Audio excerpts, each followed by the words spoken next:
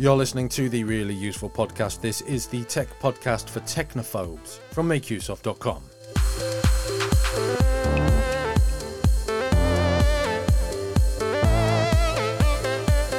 This week we've got all the latest tech news that matters, tips and tricks to help you make better use of your tech, and even some recommendations from myself, Christian Cawley, and my co-host, Ben Stegner.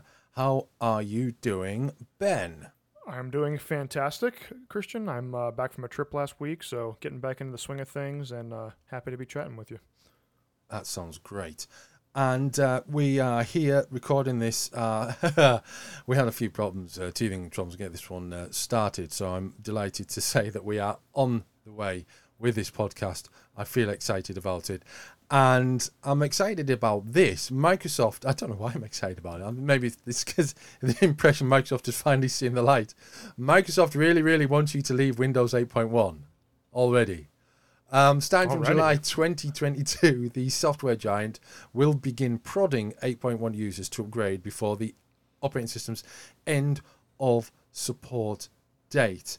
I'm amazed that people are still using Windows 8.1, to be honest with you, in a world where Windows 10 exists, and Windows 10 seems to do pretty much what anyone needs an operating system to do. Yeah, I totally agree. I remember when Windows 10 was newer and people were kind of scared about leaving Windows 7 to go to it because they love 7, so I get that. But I don't know why you would want to stay on 8.1 because it's just objectively worse than Windows 7 was for sure. So I imagine there won't be too many holdouts for that because I think they would be looking for any excuse to jump ship. Absolutely. It's due to enter its end in January 2023. That's when it loses support from Microsoft. So you'll still be able to use it, but there'll be no more official patches, which means it then becomes a bit of a security risk to be using it. Stability risk as well. Then again, I mean, even up to 5 or 6 years ago, games, I mean, even now, in fact, there are games that are released that will run on Windows XP. So it's not to say that you have to stop using Windows 8.1. It's just that it's not a great idea to keep using Windows 8.1. For several reasons, is that it's just kind of annoying. It's an annoying OS to use, and you'll be much happier with something modern. Just for fun, I looked up the market share of Windows versions. So Windows 8.1 as of May 2022 has about a 3% market share. Okay. And then above that, Windows 11 has about 10%, 7 has about 13%, and then Windows 10 is by far in the majority at about 72%. So yeah, Windows 8.1 is... Windows XP had at least 10 times as many people using it when it was gone than Windows 8 does now, and it's still... read the Windows 7 one again, will you? Windows 7 is 13%. 13%. And Windows 11? Windows 11 is at 10%. So 10%? Oh. Yeah, I mean, a year after release, that's pretty bad. Terrible. That is absolutely terrible. That is embarrassing. Good Lord. And they want everyone off Windows 8.1, so they'll go up to Windows 11, obviously. I would be very curious. I don't know if they'll keep track of this, how many people leave 8.1 for 10 and how many people leave 8.1 for Windows 11. Well, I think the upgrade path to Windows 10 is a lot easier on the hardware, isn't it, for Windows 8.1 to Windows 10? Oh, actually, you're right. Yeah, people on 8.1 probably aren't going to be able to get to 11 because of the TPM requirement for the CPU. Yeah, you're right. So I guess it'll be Windows 10, and then we'll have the fun of Windows all over again, right? In a couple of years, you're going to have to jump ship from Windows 10, and then the fun begins all over again. Yeah, we'll have figures like that Windows 7 one in 6 or 7 years' time. Yep, and people won't want to leave Windows 10, and then Windows 13 will be out by that time. They're never going to release a Windows 13. That's just asking for trouble, isn't it? Windows 12? Yeah, they can go for Windows 12, but they can't call the one after that Windows 13. I guess that's true. There was iOS 13, though. Yeah, that did okay. But then again, Apple doesn't have that problem of dodgy operating system releases. Yeah, that is true. Yeah. We'll move on. The Nothing Phone. Now, this is a cleverly named phone. The Nothing Phone bracket 1 bracket, or 1 in parentheses. It's not due to be released in the US. You know, it looks, on first glance, it looks just like it's just another slick-looking Android phone. And I had a look at it, and I was a bit dubious until I got into the videos. And then really, it's actually very cool what the Nothing phone does, because it has LEDs embedded in the rear, and they're in strange sort of shapes. And these LEDs can be used to provide various types of notifications, and these are all programmable notifications. Have you ever had that when you look at a phone and think, oh, it's just another phone, and then you find it does something absolutely mind-blowingly different? I can't think of any phones in particular. I'm trying to think. I mean, my first smartphone that I've talked about before on the show was the Evo 3D. It had the 3D camera, which was more of a gimmick of the time than something really that different. But I do agree with you that it is really cool to see a phone that does something different, just because it feels like smartphones have become so standardized that, like, you see one phone, you've kind of get the idea of all of them. That it's cool just to say, oh, I've never seen that before. I'm the same way with video games. When I hear about an idea, it's like, oh, I've never heard about that before. It kind of piques your interest just because it's fresh in a sea of the same things. I like LED notifications, though. That was a thing on older Android phones. Do you remember? They had like lights that would like pulse. It would be like green for a text or blue for an email or whatever. That was pretty common, and it just kind of faded away. Oh no, but I like the approach that the Nothing people have are giving the Nothing phone, which has a stock-like version of Android branding as Nothing OS. Sounds very nihilistic. It does, doesn't it? Yeah. On the matter of unique phones, I've just finished a review for macOS a couple of days ago, and I know that it is edited, but it hasn't been released yet, I don't think. I've reviewed a phone called the Blackview BL8800 Pro, which is a rugged phone. And that tends to be the most interesting things about Android phones at the moment is kind of ruggedization, or it has been ruggedization. Or certainly for me, it's a choice between ruggedization or whether this phone has got a secret physical keyboard. Beyond that, phones all seem to be pretty much a muchness. I mean, I've the BL8800 Pro. There's the funny TikTok one with the watch face embedded in the back of the phone. There's the Doogee S95 Pro, which has like modular attachments, and then the Nokia XR20, which I'm using as my daily driver at the moment. They're all kind of rugged phones, and they're really the Nokia being a bit slimline and not as rugged as the others aside, they all tend to do pretty much the same thing. So it's really refreshing to see something like the Nothing phone, and I hope they do really well with it, because I think we need something a bit different in the mobile phone space, don't we? I would agree. I'm trying to think of the last time I saw a phone that did something really fresh, and I guess it would be, I remember like 4 or 5 phones ago when I was looking at upgrading. I think it was one of the OnePlus phones.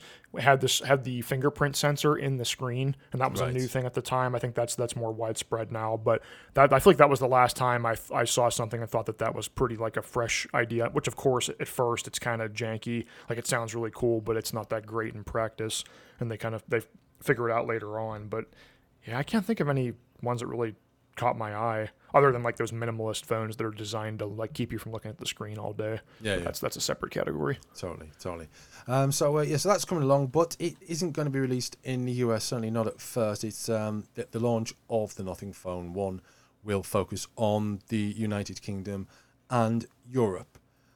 SpaceX's Starlink satellites are negatively impacting astronomers. Now, if you think about it, it makes perfect sense that this would happen, because Starlink is launching satellites in kind of constellationary arrangements in order to enable internet access in remote areas. So it makes sense that their orbit is going to get in the way of the the study of astronomy. At the point of our article going live on macOS earlier this month, there are 2,000 satellites in low Earth orbit. SpaceX has approval from the US Federal Communications Commission for a total of 40,000 satellites. You've all seen space photos. They require a slightly slower shutter speed, amongst other settings, and motion in space creates streaks. And so not only do the photographers have to contest with light pollution and the weather, they now have extra bodies in low Earth orbit to tackle. That 40,000 number, though, that's insane, isn't it? That's a lot of satellites. I guess when you need internet for as many people and as much of the Earth as they want. I mean, I live in a part of the world where it's very difficult to see the heavens. I live in a place that was very big on industry up until about 30 years ago. There's still a lot of industry here, but not as much as there was, and they're building towards more industry. And we have to drive sort of 20 miles into the North Yorkshire Moors to a nice place called Danby in order to get anything close to a sort of a light pollution-free sky. The night sky view from there is absolutely stunning. I'm pretty sure there's an area not next to me, fairly close to me in the state. I think one of my cousins has an interest in astronomy and bought a telescope or something. And they went to that area and they said it was beautiful. Like, it's not super, super far. It's in a more rural area, obviously, but where my parents live is more out kind of in a rural area, so you can see the stars decently well there. I mean, not as well as you would in the middle of nowhere, but it's nice to have an area to do that where you don't feel like you're going to get jumped by a tiger or something. Definitely. So there's more details about this on makeyourself.com, along with everything else that you'll hear us discuss in this show, in our show notes. Well, basically, there are tools that you can use to help you track Starlink satellites and then make your decision on when you're going to photograph the night sky and when the best time is going to be, when the worst time is going to be. But of course, the thing is that the presence of extra satellites means it's an extra element of things to consider when planning nighttime photography, on top of the weather and the light and any other bodies that might be in the way. Now you've got these extra satellites that are coming along. Starlink has done phenomenal work in helping people in Ukraine stay online throughout the invasion by Russia. But it's it does come with a cost, the march of technology. And when it kind of impedes on the natural world, which, the night sky is the natural world, it's a little bit disappointing, really. Yeah, I kind of go back and forth on it. Like, on one hand, it's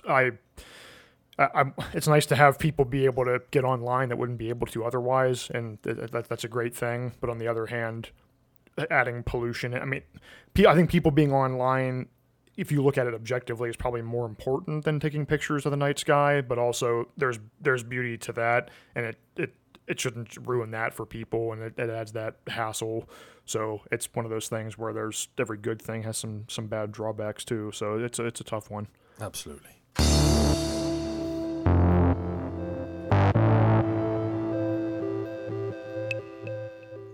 Okay, we have some tips and tricks to help you make better use of the devices in front of you at the moment. And we're going to kick off with something that we, I suppose, criminally don't talk about an awful lot, which is macOS.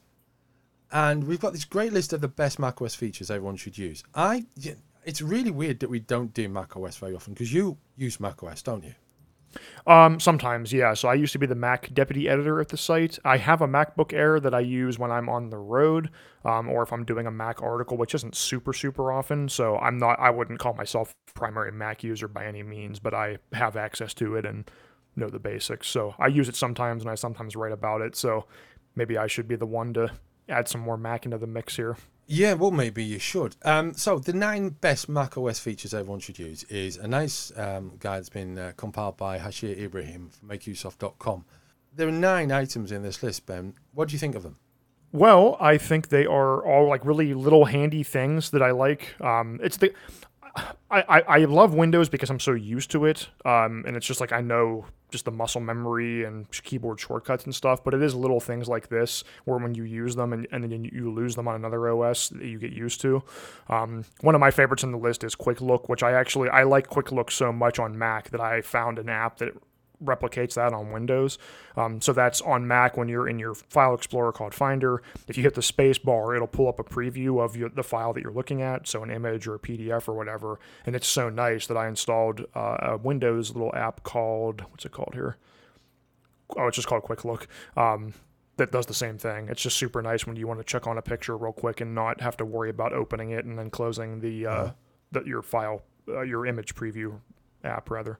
Otherwise, yeah, these are all some really useful tools. I mean, Spotlight Search is super handy.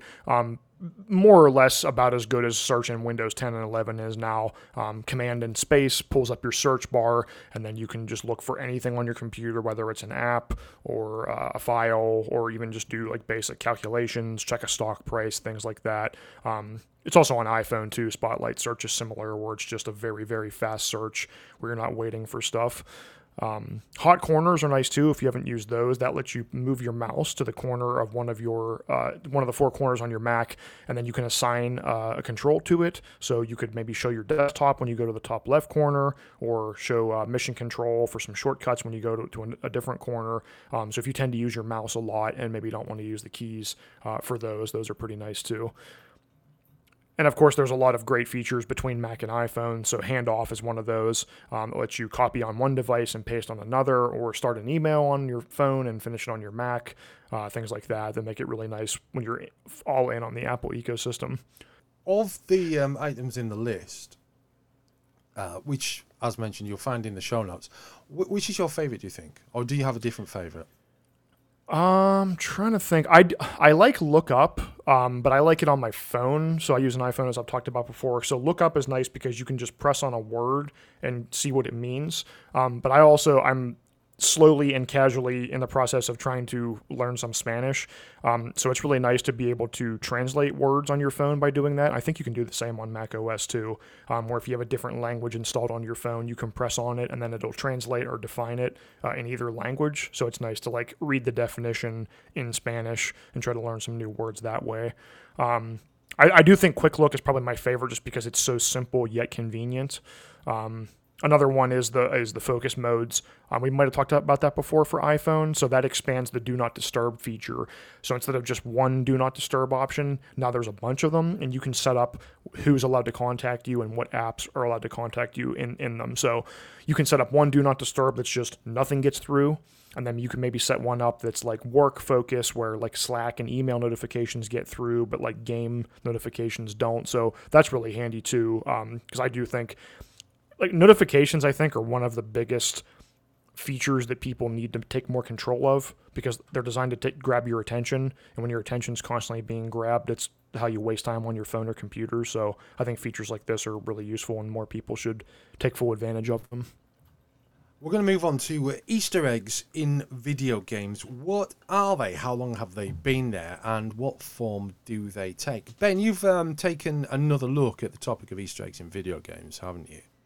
I have, yes. I do enjoy games as a whole, obviously, and Easter eggs are always fun little extras that they didn't have to put there, but they did. So Easter eggs in general, if you're not familiar, their name comes from the tradition of finding eggs on Easter.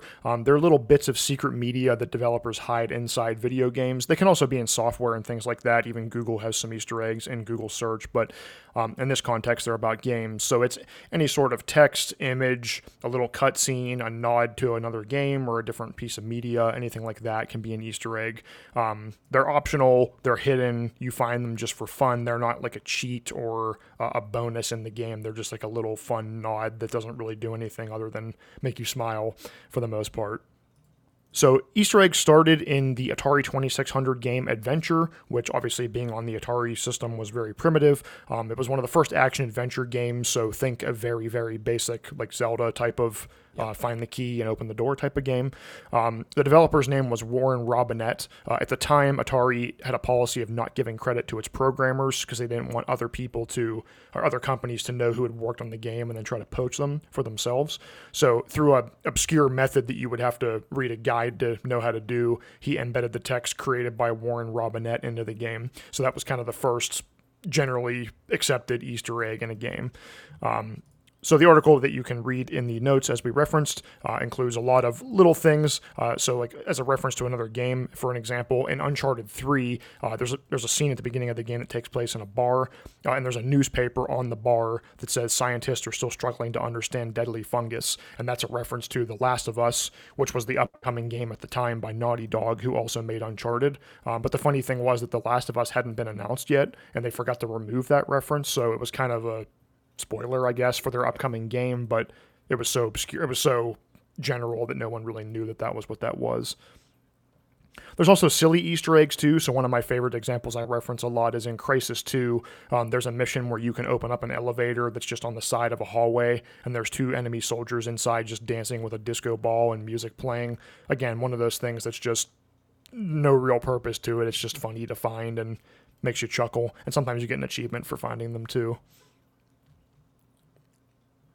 Do you have a favorite Easter egg in anything that you've played? Off the top of my head, that is tricky to pick just one. I like, when I was a kid, one of my favorite general Easter eggs was the developer room in the early Ratchet and Clank games. I think they called it the developer room.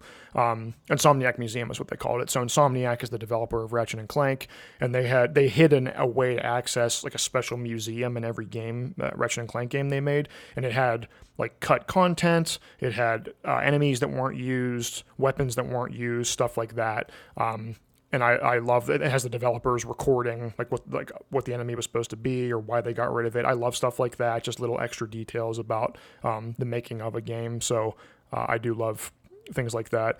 And I guess too, in Banjo-Kazooie, there was a system called Stop and Swap, but that was more of something they were going to implement that was cut because of hardware issues. It wasn't really an Easter egg, but it kind of became like it's not an Easter egg, but it became like a big gaming topic. So that's okay. On the list too. But yeah, I'm actually in an Easter egg. You're in an Easter egg? I'm in an Easter egg because I right now as we record this. If only I'll eat my way out. No, the Evercade Versus Founders Edition. Because I backed that, I got to put my name in to a list of names that would then be available to view on the system if you go to a particular screen. Oh, that's pretty sweet. I like stuff like that with Kickstarters. Every time I back one, I always think about backing a higher tier and like getting to design an enemy or something, but they're usually so expensive, and unless I'm like 100% into the game, I just figure I'll just do the lower tier. I thought of one other. This is a pretty common one, but the Chris Houlihan room in Zelda: A Link to the Past. You know about that one? I don't. So basically, in Nintendo Power, back in the 90s, before the game came out, there was a competition to have. I remember exactly what the competition was for. It was something where a guy, I think he was like a challenge where he was like the best in some kind of demo disc or something Nintendo put out. And as his prize, he got to be put into Link to the Past. And there's like 4 or 5 different ways to access it, which are all like you'd never stumble upon them yourself. You'd have to know like you have to do this and this.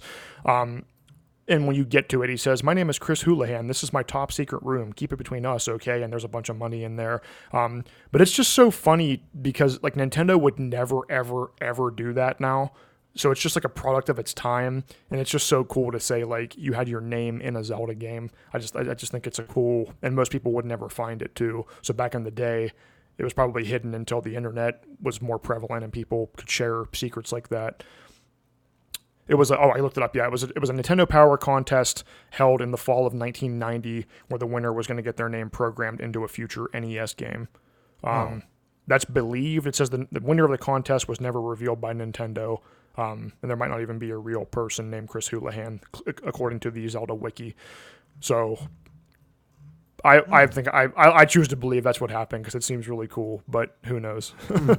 Interesting. Nintendo Power is still going as a podcast. I think I knew that. I liked some of the authors from Nintendo Power way back in the day. Nintendo Power podcast is hosted by former editor-in-chief of the original magazine, Chris Slate. Yeah, I remember Chris Slate. I have never listened to that. No, I used to love Nintendo Power though. I remember enjoying reading it even when I wasn't really playing Nintendo games for a while. I just loved the way it was set up and the writers. It was a good time. I miss it. I still have the final issue and all the ones I had for a couple years. Yeah, same here. Okay, let's move on. The 8 best places to sell your old smart home gadgets. Now, this is interesting because we do look at places that you can dispose of your tech. But we don't tend to focus on specific types of tech. And smart home gadgets are a little bit different because older smart home gear that's difficult to upgrade, it very often has some sort of inherent security weakness that you probably don't want connected up in your home. So it makes sense to get shot of it as easily as you can. So you have the obvious things like eBay and Facebook Marketplace to get rid of old gear. There's also the option of Swapper, which is a good option for mainly for phones, but there are other things that you can do there: smartwatches, computers, laptops, tablets, home tech. Best Buy has a trade-in program where you can return old smart home gadgets and trade in for newer hardware. Apple has a trade-in service, as does Amazon. I think the most interesting item in this list is Declutter, which is a great option if you want to sell your old smart home gadgets quickly and easily. You just enter the name of the gadget and Declutter will give you an instant valuation. Then if you're happy with it, they send you a shipping label and you can get rid of it quite quickly, and you get paid the next day via PayPal, direct deposit, or via check. Ben, have you got a bit of smart home tech clutter in your place up? Not a whole lot. I have a second generation Echo Dot, and I have the Google Home Mini. I don't remember what generation it was. I think that's really all I have. I never really bought smart home stuff because I rent right now, so I can't like install a ton of stuff. So I have a slight interest in it, I guess. I don't know if I'd really buy a whole lot, but other than like a smart plug or two, I don't have too much. So I keep those around for the occasional article or update, but I don't have too much to offload. I don't think I'm sitting on millions or anything like that. Yeah, same here. We don't like have a. I say we don't. I'm about to crack open a box full of stuff for a review for make use of, but at this moment in time, we don't have anything like that switched on. We got rid of the Amazon Echo Dot for privacy reasons.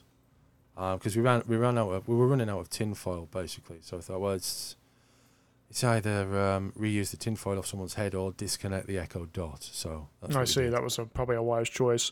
I have thought about. I've had both of mine disconnected for years too. I don't think it's worth having it on for what I barely ever use it, and when I did, it was like set an alarm or whatever. I bought a new soundbar a month or two ago, which I think I shared before, and it has a specific jack for connecting like a smart home, like a Echo Dot or whatever. And I thought about buying an Apple HomePod Mini because I'm not that I'm like all in on Apple, but I am using more Apple products now. And I thought about it, and I'm like, I don't really like. What would I really use that for? Like asking quick questions. I can do that on my phone, and I don't have like so many smart home things where I'm turning my lights off and all that with it. So I think I'll stick with my low tech house for right now. Yeah, I mean, I can do what I want with my house because, well, I can't do what I want. I'm not renting, put it that way. So, I have the ability to install what I need to install should I want to. But, I mean, at this stage, I'm kind of moving towards uninstalling things. For instance, I'm looking out at the house right now, and there's a satellite dish on the wall, and I'm thinking, when did we last receive pictures over satellite? We always use the internet.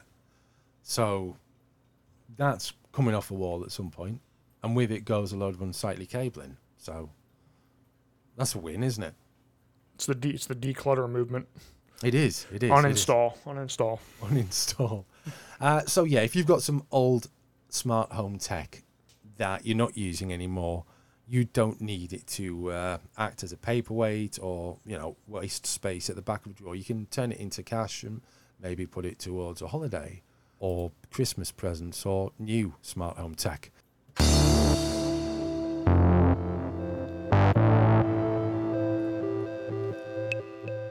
Which brings us to that point of the show where we give you a recommendation. It's a thought, it's an idea, and it's an experience of something that we've enjoyed that we want to share with you. Ben regularly recommends games, but I believe that this week it's something different. That's right. I'm giving you a break from having to hear me talk about a game, so that's exciting. So this week I wanted to recommend Simple Note, which is a tool you may or may not have heard of, but true to its name, it is a really nice and easy note-taking app. So if you are not a huge fan of the note-taking app that came with your phone, or you're just looking for something different to use across devices, I would definitely recommend it. So basically, in a nutshell, Simple Note is made by the same people that make WordPress, so it comes from a trusted name. It's just a note-taking note-taking app that just works, basically. There's an app for every platform. It's fully free. There's no subscriptions or anything like that. And it all syncs together. So you make a change on one device, it updates everywhere else. You can pin notes to keep them at the top. If you want to use Markdown, which we've talked about before, you can use that to stylize your notes. It saves on its own. You can roll back your notes to previous versions, and you can also share your notes with other people. So if you want to share a grocery list or something like that, there's no ads, sharing is free, all that kind of thing. So it's really just a nice and simple note app. There's not a whole lot to say about it. I like it because I use Windows for my computer, I use an iPhone, and then I have a Mac too, like we said before. So it's nice to have one app that works across everything, where it's not like I'm pigeonholed into using Apple Notes on my phone and then I can't get to them on my computer. I hate stuff like that. So if you like taking notes and you need a better note-taking app, I would definitely check out Simple Note because it's just great. It's one of those apps I just enjoy without thinking too much about it because it just works. Okay, well, I'm going to check that out for definite, because that sounds right up my street. My recommendation, I've got a game, and it's quite a recent game. It came out at the end of April on the Nintendo Switch. It's Nintendo Switch Sports. My twins celebrate their birthday today, so I thought, well, what better way than to get them a game that they've been after? And we haven't had a lot of time to play it, but, it's a birthday. You have to make time for a present like this on the birthday itself. So between school and going to their birthday party, we loaded up Nintendo Switch Sports and played one of the 6 games in there. Now, it comes with volleyball, badminton, bowling? That sounds disgusting. It comes with volleyball, badminton, bowling, football, shambara, and tennis. I think I'm saying it right. We played shambara. And it was me, the eldest 2, and their younger sibling, and we kind of just had a great fun playing shambara, and chopping each. There's no chopping, obviously, because you're basically playing with the Joy-Cons. There's no actual blade involved, but it's a great game. Well, that's good. I was worried that you might have taken. Yes, we had a barbecue, and I prepared the kebab course earlier. No. Yeah, Shambara is great fun. That's the only bit we got to play because we found ourselves just wanting to beat each other all the time. So yeah, it's a lot of fun, and it's very much in the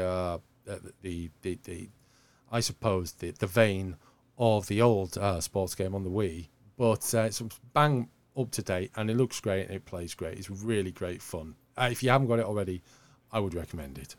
When Switch party games come out, I think about getting them if my friends would enjoy them, because I have a couple sets of friends that I play with when I see them. I would probably go for a Mario sports game before this. I would probably get Mario Golf or the new Mario soccer football game, just because they're a little more wacky, I guess. Yeah, so I mean, Wii Sports was great for its time with the motion controls. I think it was a good game, but I don't think I would get too much out of this game. So probably not one that I'll pick up, but it's good to see the Wii Sports tradition being kept alive. That brings us to the end of this week's really useful podcast. You can find us pretty much anywhere you find podcasts, but if you use Apple Podcasts, then if you leave us a review, that will help us to attract more listeners.